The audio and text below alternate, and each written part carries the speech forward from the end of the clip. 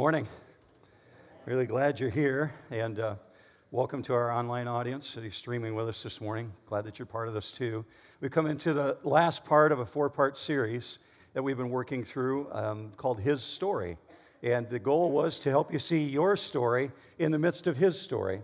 I'd give you, a specific passage to turn to this morning, but we're going to be all over the place, so I'm going to encourage you to follow along on the screens and watch there. You might want to write down some of these Bible passages in your notes this morning.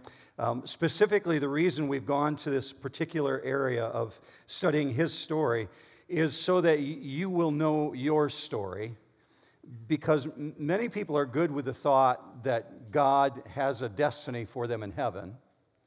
But not a lot of people are good with the thought that they've been forgiven. Even mature believers really struggle with that. The reality that the sin that they've been involved in throughout the course of their life, or maybe as recently as this last week, that Jesus died to forgive that. And let me flesh that out with you just a little bit. If I said to you what we've been declaring over the last 4 weeks, you are who God declares you to be. And God declared you forgiven, and God declared you an heir for the kingdom of heaven. If I asked everybody to say amen to that, you would say amen, right? But there's those moments in our life, like midnight, 3 in the morning, Monday at 2 in the afternoon, when we begin thinking, man, I don't know if I really believe that I'm actually forgiven for that. Maybe even walking in the auditorium this morning and seeing that there's communion tables set up and that we're about to participate in taking the elements made you just cringe a little bit, like you're thinking, I know what I did this last week. I don't feel qualified to participate in that. And so many people secretly think, how do I know that I'm really forgiven? How do I know that I'm actually destined for eternity in heaven? Well, here's what we know. Rich wrote this study that we've been working through for the 4 weeks to get us to the point where we could tell our story at the end of it. You might have noticed in the study guide there were these little blank lines so you could write your story. But the reality is you're not going to tell your story until you know that you know that you know that you're really forgiven. Because most people aren't going to talk about it if they're not personally convinced themselves. So I'd love to pray with you right now before we step into this and we sow these last 3 weeks together into this 4th week, and we ask God to guide us. Would you join me in that? Let's pray together. Father, I thank you for every single individual in this auditorium right now and every single person who's watching online. Every one of them is precious to you. So you desire that we would know you better, that we would be drawn closer to you. You desire that we would be reminded that you forgave our sins if we're just willing to believe. So God, draw us to that place where we see who we are, who you declared us to be. Not what society says, but what you say. So God, I ask that you would speak right now through the power of your Holy Spirit, who is our teacher and our guide, and speak powerfully. Don't let us leave here unchanged today, God. I plead for that in Jesus' matchless name. Amen. Today you get to see that God is actually a God of order. He has a system to why He does what He does. There's a purpose behind it. But a bigger picture than that, you get a chance to participate, if you desire to participate in communion, lifting the element, the cup and the bread together. And in the midst of that, you're going to hear a statement from Jesus, which I think many people in church are very familiar with. Look with me on the screen, 1 Corinthians 11:25. Especially the New Hope family is familiar with this. This cup is the new covenant in my blood.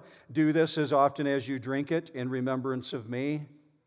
So New Hope is 11 years old this year, and for every year, every month, on the first weekend of every month, we've participated in communion and we read 1 Corinthians 11:25. And sometimes it can become so rehearsed and so rote in our mind, it just flies right past without us stopping to think about what does that mean. In the big picture, the new covenant is actually a contract. The contract that God has made. And the contract that he's made is to forgive your sins and to destine you for eternity with him, for a relationship with him. The mediator of the contract is Jesus. And at the core of the contract is his death. Now, that's a very brief way of describing it, but in brief, that explains why Jesus is at the Last Supper. And he's lifting the cup and lifting the bread. Let me take you into Luke 22:20, and you'll see Jesus saying those same words again. He took the cup after they had eaten, saying, "This cup, which is poured out for you, is the new covenant in my blood." The new contract. In other words, it requires blood to ratify the contract that God made with humanity. I want you to get down why Jesus is using that language. It'll really help you a lot as we work through this today. So in the Hebrew language, you may have already looked in your notes this morning, and maybe you saw the Hebrew word or the Greek words in there. In the Hebrew language, the word covenant is berith. And it says in the sense of cutting. What is that? There's a compact being made. Well, here's the way that it was used in the ancient days. And we're talking about way before the time of Jesus.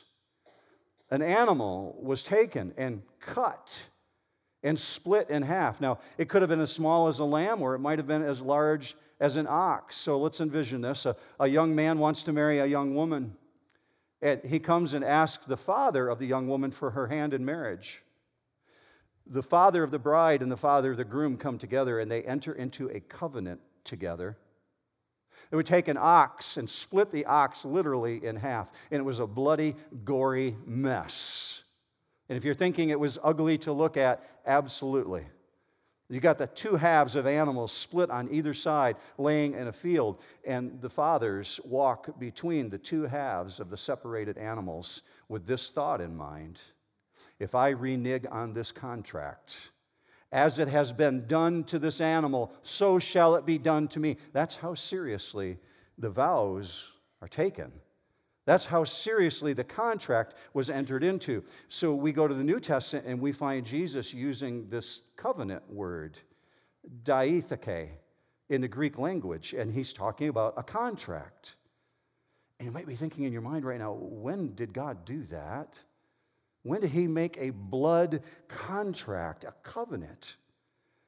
Well, with that question hanging in our mind, let's go to a 30,000-foot view of all the things we've done on this speed tour through these last 3 weeks, so we understand how this covenant has been woven into this story as you've walked through it these last 3 weeks. In week 1, we learned at some point in eternity past there was a rebellion in heaven. Lucifer, who is the highest created order of God's angels, rebelled against God. And in the rebellion against God, he was filled up with pride, and he said, I will ascend and be as God, and God had to send him out of heaven, and there was a mutiny that took place. And so Jesus says in Luke 10:18, I was watching Satan fall from heaven like lightning, because his name had been changed. He's no longer Lucifer, he's now Satan.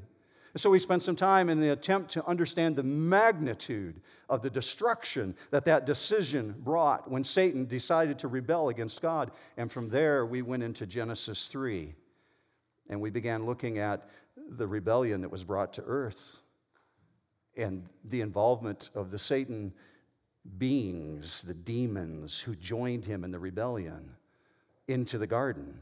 So in week 2, we learned about the demons, and we learned about the angels, and we learned about the fall of humanity. And Genesis 3:1 says this, and he, speaking of Lucifer, Satan, said to the woman, indeed, has God said that you shall not eat from any tree of the garden? And we discovered that the approach was to get Eve to question God, to doubt God's word. Because if you can get someone to doubt God's word and to think that he can't be trusted, and to think there's no consequences for disobeying God, well, score. And that was Satan's score. And you know where the story goes from there. They made the choice. The decision was made, and they chose something other than God. And the next thing we found was Adam and Eve had made fig leaf shorts, and they're hiding behind a tree. And that's a really stupid thing to play hide and seek with an omniscient God, isn't it, church? You can't hide from an omniscient God. But the result of the sin was the catastrophic reality that things on our planet today are radically different than what they were in the original creation. So we spent time with the reality that there's a reason why things are broken on this planet, why there's busted relationships, why children die with disease, why is there hunger, why is there war, why is there famine. It all goes back here to Genesis 3. We discovered there's a catastrophic reality for sin. So God had to deal with the fallout of the rebellion. But we discovered, as we talked about last week, before God pronounces the consequences, He pronounces the promise. He declares a covenant. So let me show you the first contract, and it's Genesis 3:15. God speaking, "And I will put enmity between you and the woman, and between your seed and her seed, and he shall bruise you on the head, and you shall bruise him on the heel."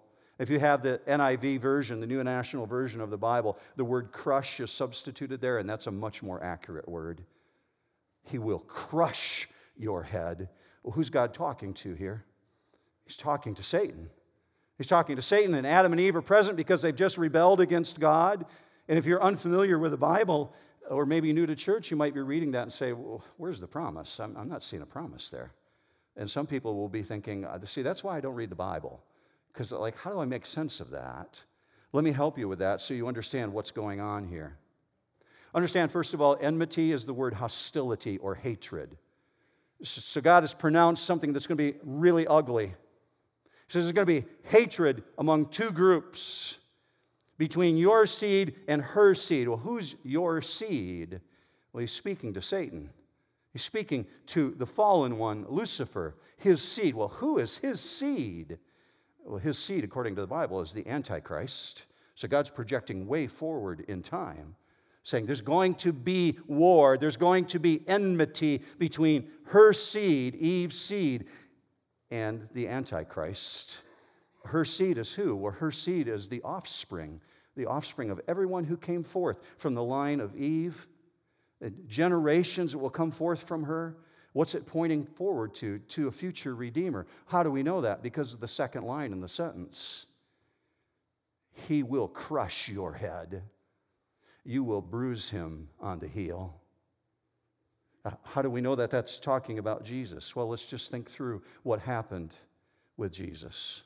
If you had a choice between receiving one of two wounds, and you had a choice between receiving a wound on your heel or a wound on your head, you're going to choose your heel every time. Because a wound on your heel, it might leave you with a limp, but a wound on the head, that can be fatal. That can be crushing. God added the word crushing your head. What do we know that happened with Jesus? We know that he crushed Satan. It points specifically to Jesus because God's declaring all the way back in the garden, this promised one who's coming from the line of Eve is not only going to crush Satan, but he's going to suffer a wound in the process. And you're looking at the emblem of the instrument of the wound behind me. The cross would be the place that would deliver the bruise to the heel of the one who would be coming in the future. So God is speaking in fairly obscure terms here in Genesis 3:15, enough, though, that people understood there's something that's going to change. There's a promised one who's coming, and it's going to cost him. The wound is going to be the bruising, and speaking of the excruciating way in which Jesus will die. So already we've seen all the way back in Genesis 3:15 that there would be a price to pay, that Jesus would be broken, that he would be bruised for our iniquities, Isaiah wrote. By his stripes we are what, church? By his stripes we are healed. See, how did Isaiah know that? Well, he's looking at Genesis 3:15. He knew that there would be a cost. And you have to stop at this point, especially if you're new to church, and say, why would God do this? Why would he enter into a covenant like this to bring this about? And I would answer very quickly to you, because of his vast love for you. And that can just fly right over your head until you stop and think about it. Because Psalm 103 says, so high as the heavens are above the earth is the love of God for you. Let me put that in context in a way that my wife and I understood as we were raising our children. We have 4 children, and our firstborn son is Adam, so we started this process with him, and maybe some of you parents have done this with your children. If you don't have children yet, you might want to do it in the future, but when Adam was of speaking age, probably around 2 to 2.5, and could actually carry on sentences, we had this habit of doing this thing with him, and we'd say, "How big is Adam?" And Adam would say, "So big." He'd put his hands way up above his head, and we'd do it again. "How big is Adam?" He goes, "So big." And then once in a while, Lori would turn the conversation and say, "How much does Mommy love Adam?" And he goes, "So big." And he'd push in his belly button right there, and he'd giggle. How big is the love of God for you? So big. So big that God the Son became Jesus the man. Because God so loved the world that he gave his only Son. Don't you just want to say amen to that? It's like, what? How vast is that kind of love? Would you give up your own to buy back a bunch of people who are in total rebellion against you? The love of God is so big. God the Son became Jesus the man. So the first promise is made, and it's an unconditional promise. God's saying, it will happen. There's no condition based on it, even though Satan does everything he can to try and push back against it and stop it. And so we talked about in the last 4 weeks how every one of these moves on planet Earth has been move, counter move. God taking an action, Satan taking a counter action, trying to stop God's plan. So the first promise is actually one of 7 prominent covenants. And you may have already seen that in your notes this morning, that there's 7 covenants listed that are in the Bible. We can't get into all of them this morning. Know this, of the 7 that you're going to see, you see them up on the screen, that 4 of them are made specifically to the nation of Israel. And those would be the Abrahamic covenant and the Palestinian covenant and the Mosaic covenant and the Davidic covenant. Those are made specifically to the nation of Israel, which has an effect on the rest of the world. But the other 3 are between God and all of humanity. And they really play into your story. You look with me at them. Adamic, Noahic, Abrahamic, Palestinian, Mosaic, Davidic, and the new covenant. That's the one Jesus is talking about. I want to understand that one. So the Adamic covenant, the one that we just talked about a few minutes ago, that's where God stepped in Genesis 3:15 and said, "I will make a provision. There's one coming forth from her seed, and I'm going to send a deliverer." We got past that one, and now we look at the Noahic covenant because we talked about that last week in the story of Noah. And we understand that one in general. Even people who don't go to church have heard about a flood, and they've heard about Noah, and they know him in some fashion. Well, the covenant that God made there was to humanity in general and specifically to Noah, and it took place in 2 stages. What are the 2 stages? God said, even though things were so rotten on earth, that he would preserve humanity through one person, Noah, and through his 3 sons and their wives. That's just the first part of the covenant. After the flood came another part of the covenant. God committed to destroy all of creation, but he said, "I will never do it again through a flood." He did that once. And so he gave the rainbow that you've seen after every thunderstorm, if you're just looking in the eastern sky, a reminder. I have set my bow in the clouds as a reminder that I enter into a covenant with mankind. He said, it's my bow. It belongs to me. We read in Revelation that it actually encircles his throne. And he said, I've taken that and I've given it to humanity as a reminder. But there's 2 stages to the reminder. And even mature believers in Christ miss this next part. The 2 stages are this.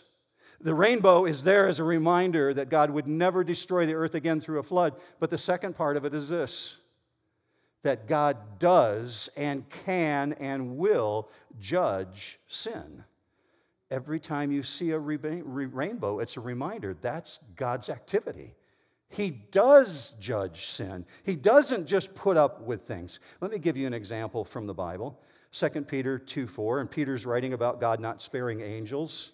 2 Peter 2:4, if God did not spare angels when they sinned, but cast them into hell and committed them to pits of darkness, reserved for judgment, and did not spare the ancient world, but preserved Noah, a preacher of righteousness with 7 others, when he brought a flood upon the world of the ungodly. And then he lists out a whole bunch of other actions, and go down to verse 9. Then he says, then the Lord knows how to do what, Peter? He knows how to keep the unrighteous under punishment. For what? For the day of judgment. Because God can and does do that. So that was week 3 on our speed tour through this timeline. And we stopped off with Noah last week. We looked a little bit at the Tower of Babel. But we briefly mentioned the Abrahamic covenant. And the covenant that God made with Abraham is that he would make him a great nation. And that nations would proceed forth from his loins. And that God would raise up a people. And that he would give him a land. But also that all the earth would be blessed. So Abraham's not told how that's going to happen. Just that it's going to happen. God's going to do it. So here's what we landed on last week. And we've been talking about this for 4 weeks now. That faith is believing what God has revealed. Faith. Abraham's called the father of faith. He believed God, even though he didn't know how God was going to do it. He believes what God has revealed. Now, moving forward really, really quickly, after Abraham came Isaac, and then came Jacob, and then came 400 years of slavery in Egypt. And in the midst of it, at the very tail end, God raises up a leader by the name of Moses. And in the midst of it, he has established a nation. So it's no longer just Abraham and his family or his tribe or his village, but it's millions of people who are living in the Middle East, and they're under the heel of the Egyptians. And they're set free by God. And in the midst of being set free, they're given a code of laws by which they are to function as a nation. But the greatest provision within the Abrahamic covenant is that the families of this planet, you included right now, all the world would be blessed, which is a direct reference again to Jesus. Genesis 12:3. Look with me. I will bless those who bless you, and the one who curses you I will curse, and in you all the families of the earth will be blessed. Why is that a reference to Jesus? Because he biologically descended from the line of Abraham, came right from the Jewish people, born a Jew. So let's understand the next stage of the Mosaic covenant, and the covenants, the Mosaic covenant specifically, before we get to the new covenant. Just refresh with yourself this one thought. Look at the covenants again. The Adamic covenant, the Noahic covenant, the Abrahamic, the Palestinian, the Mosaic, the Davidic, and the new. We won't get into the Davidic, but think of the Mosaic this way. Part of the Mosaic covenant is the 10 Commandments. Along with the 10 Commandments, there's 600 others. One of the biggest commandments that was given to the people of God, that's part of the law, is that they, as the people of God, would commit to the process of carrying out a symbolic meal on a regular basis in order to remember that God is their deliverer. So we see the groundwork for communion being laid in the Old Testament. They called it Passover. And Jesus at the Last Supper, at the night that he's being betrayed, is part of a Passover supper. And he's at that meal when he says, stop everything. There's a new covenant. Now, in biblical terms, the Mosaic covenant is known as the Old Covenant. And the Old Covenant was incredibly rigorous to obey. Under this contract, the law required and demanded a daily performance of sacrifices. You had to come to the priest and say, I committed sin, and I've got to have an animal offered for me because without the shedding of blood, there's no remission of sin, the Bible says. And so, Mr. Priest, would you do this on my behalf? And they would bring an animal before the priest, and the priest would make a blood offering for them in some fashion. If they were really, really poor, they might just bring a simple thing like a dove. It could be a big animal or a small animal, because there's a wage for sin. There's a paycheck for sin. And the wages of sin is death, Scripture says. So they had to do this over and over and over and over again. But Moses was looking forward and said, something's got to change. because they're going to mess up. They're going to fail at this. God's got to give them a new heart. Look with me on the screen at Deuteronomy 30, verse 6. God will circumcise your hearts and the hearts of your descendants so that you may love him with all your heart and with all your soul. Why did he say that? Because they didn't. They're just showing up for church. They're just singing songs and participating in communion and feeling no effect of a relationship with God whatsoever. They're just going through the process because they're following laws that were written in stone. It never became real to them. So Moses is saying, God's got to give you a new heart. So what he foresaw is that this group of people would keep failing and failing and failing and failing. He said, there's got to be something better. There's got to be something more. And Moses wasn't alone in this. Jeremiah anticipated a new covenant also and used the exact same words. Look with me, 600 years before Jesus. But this is the new covenant I will make with the people of Israel on that day, says the Lord. I will put my law in their minds, and I will write it on their hearts, and I will be their God. And Jeremiah wasn't alone in this. Ezekiel saw the exact same thing. Look at this. I will give you a new heart and put a new spirit in you, and I will remove from your heart the heart of stone and give you a heart of flesh, and I will put my spirit in you. New hope. Do you realize these guys are anticipating the very thing that you enjoy today? You've got the Spirit of God in you. They could follow it because it was written in stone. God says, I'm going to put my heart right in you. I'm going to give you a new heart. I'm going to give you a brand new beginning. My Spirit will be there to keep you in check. And the law provided none of those things. That's why you find Paul writing the book of Romans 1,000 years later, saying things like this. You probably remember this. It was only a year ago. We're back in Romans next week, baby. Yes. Okay, Romans 8:3. What the law could not do, weak as it was. You know what he's saying right there? What the law could not do, weak as it was. Why? Because it's totally dependent upon mankind showing up with the offering, saying, God, will you forgive me again? I'm going to offer another dove. I'm going to offer another lamb. I'm going to offer another goat. Weak as it was through the flesh. Check that next part. I love that. Thank you, Paul, for including that. What the law could not do, God did. Yeah, that's powerful, church. God did it. How? Sending his own son in the likeness of sinful flesh, and as an offering for sin, he condemned sin in the flesh. So check this. The new covenant was anxiously anticipated by the ancients, looking forward in time. While the old covenant is still in effect, they're looking for it. Ask yourself this question. How could these people living 1,500 years before Jesus foresee that? Moses is 1,500 years before Jesus is born. Jeremiah, 600 years. How could they possibly look forward and see this new covenant thing? Well, first of all, for this reason, anybody living under the law understood that there was no way to actually keep it. There had to be something better. So just envision this with me. You commit a sin, whatever you might have committed yesterday or a month ago. You know you got to go see the priest because God made it a law. And so you start storing up your sin, and somebody cuts you off in traffic. They run their donkey right through a red light, and you're laying on your horn, shaking your fist, and maybe some fingers pop up. Oh, I can't believe I did that. Or maybe somebody else got the promotion on the fishing boat that you wanted. They're like elevated, and you begin gossiping. Or the lady that lives next to you got some clothing, and you think, wow. Why does her husband provide those things? Why can't I have things like that? And they're just packing it on and packing it on and packing it on.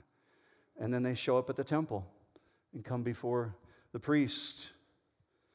Say, I've got an animal here to offer for my sin. And the priest goes through the process of splitting the animal. And it's gory and it's a mess. And then you turn around and you leave the temple and you start walking a little taller like, okay, I got a clean slate. Kind of nailed that. I get a brand new beginning. And you step outside the temple only but to have somebody run their donkey by you again and cut you off. And you realize, oh man, I got to turn around and go back into the temple again and do this all over again. And it went on for hundreds of years. Day after day after day. People repeating the same process. There has to be something better. So the old covenant served its purpose because it demonstrated we can't be covered by our own works. We can't make enough fig leaf shorts to hide out in. There aren't enough trees to hide us from God. So God has to make the ultimate covering. That's one of the two reasons, but here's the primary reason.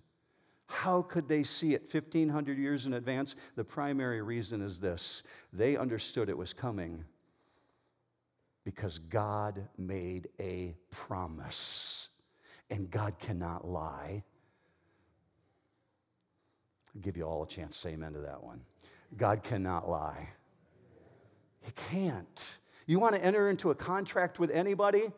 You want it to be God, because he's never going to renege on his contract.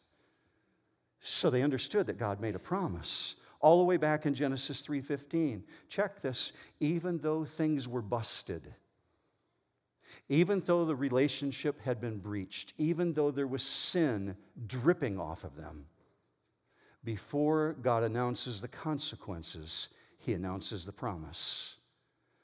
From her seed will come one who will crush your head. And God enters into a covenant and brings us back. So we understand the old covenant had to be replaced by a better covenant. If you're writing things down this morning, you want to write down this next verse, Hebrews 7:22. Jesus has become a guarantee of a better covenant. Jesus is the guarantee. Jesus came to initiate the new covenant. If you're new to church this morning, you need to know this. You can enter into this new covenant. You can be part of this contract with God in which he will forgive your sins and destine you for eternity. But it's possible only on one condition. And the condition is that you have faith in Jesus Christ. Scripture says this, Ephesians 2:13. But now in Christ Jesus, you who were formerly far off have been brought near. How? By the blood of Christ. And the amazing benefit for those of us who believe that is that we're no longer under the law. We're under grace. That's God's commitment. You're no longer under the law. You're under grace. Get your amens ready for this. Romans 6:14. For sin shall not be master over you, for you are not under law, but under grace. So we're about to pick up the cup, and we're about to pick up the bread, and I want you to do this mentally with me. Go full circle all the way back to the upper room. It's the night that Jesus is about to be betrayed. Satan is about to enter into Judas according to God's word. Because it's a series of move, counter move. Jesus is about to be arrested in the garden and hauled away in chains. And he's in the upper room, and he begins initiating a contract review. If you've ever been in a mortgage closing, maybe you've been part of contract negotiations. When the attorneys are gathered together in the room, they usually bring together the two parties who are agreeing to the contract. And there's always a contract review that takes place. They begin talking through the conditions and the terms of the contract. So in the midst of this review, Jesus holds up the cup. He says, I'm entering into a new contract with you, a new covenant, which will be in my blood. And this cup that he's about to carry, it was determined from before time, before you and I ever walked the planet, before Adam and Eve ever walked the planet, before the planet was ever formed. God knew that he was going to have to do this. It's the same cup that Jesus speaks of in the garden when he's arrested. Father, if it's possible, let this cup pass from me. Because he knew what the bruising was going to be on the cross. He knew what the excruciating pain would be. So in humanness, as a human saying, Father, if it's possible, let this cup pass from me. But what's so important is how he answered his own request. Nevertheless, not my will, but your will be done. So at a contract review, the parties are always present. So we find in the upper room, Satan is there. He's entered into Judas. Luke records it, John records it, Mark records it. So Satan is there. The believers in Christ are there, represented by the 11. God the Father, God the Son, God the Spirit, they're always in harmony together. They're always together. Angels are watching, and God's initiating a contract review, and he says, this is going to cost something. Look with me on the screen, Luke 22:20. And in the same way, he took the cup after they had eaten, saying, this cup which is poured out for you. It's poured out for you. It's the new covenant, and it's a blood covenant. Because it requires blood to ratify the contract that God made, because without the shedding of blood, there's no remission of sin. So nothing else is sufficient to cover my sin. Some of you that grew up in church, you know the tune, the old song, what can wash away my sin? Nothing but the blood of Jesus, right? There's a reason those guys wrote those old songs. They understood this theology. So under this new covenant, you've been given a choice this morning. You are given a choice to either receive the forgiveness that God offers of your sin as a free gift or reject it. Here's what your responsibility is this morning. Your responsibility is to exercise faith in what God has revealed to you. Because that's what we understand faith is. Faith is believing what God has revealed. He's revealed his story to you over 4 weeks. If you've come to church over this period of time and you found yourself, I'm not sure I actually have been a believer up to this point. Right now, where you're sitting, you can confess faith in Jesus Christ. You can pick up the cup and pick up the bread as a new believer in Jesus, simply by saying this to God the Father. I'm a sinner. I recognize that, God, and I need a Savior. Do you think God will neglect that request, church? No. He never rejects that. If you come with a humble heart and you say, Father, I need that new beginning. So, you do have a story to tell, church. How do you know that you know that you know that you really are saved? Because God made a contract, and God cannot lie, right?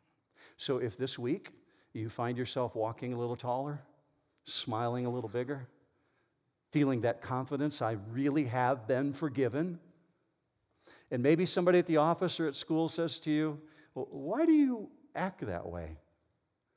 What do you mean? Well, you seem so much happier. Well, you can answer this way. Well, it's because I'm under contract. We should get t-shirts made. Hashtag, I'm under contract, right? It's just a reminder. This is what communion's for. It's a reminder. You're under contract. God bought you at great price, and he made a covenant with you. So typically when we do communion, we read through 1 Corinthians 11. I'm not going to do that this morning. What we do right after that is we go to a time where you can just reflect before you come up to pick up the elements, reflecting on everything you just heard. So here's what I'm going to challenge you to do. Talk to the Father about where you're at in relationship and what he's done for you. And when you're ready, come up, pick up the elements, take them back to your seat, and I'll talk you through the rest.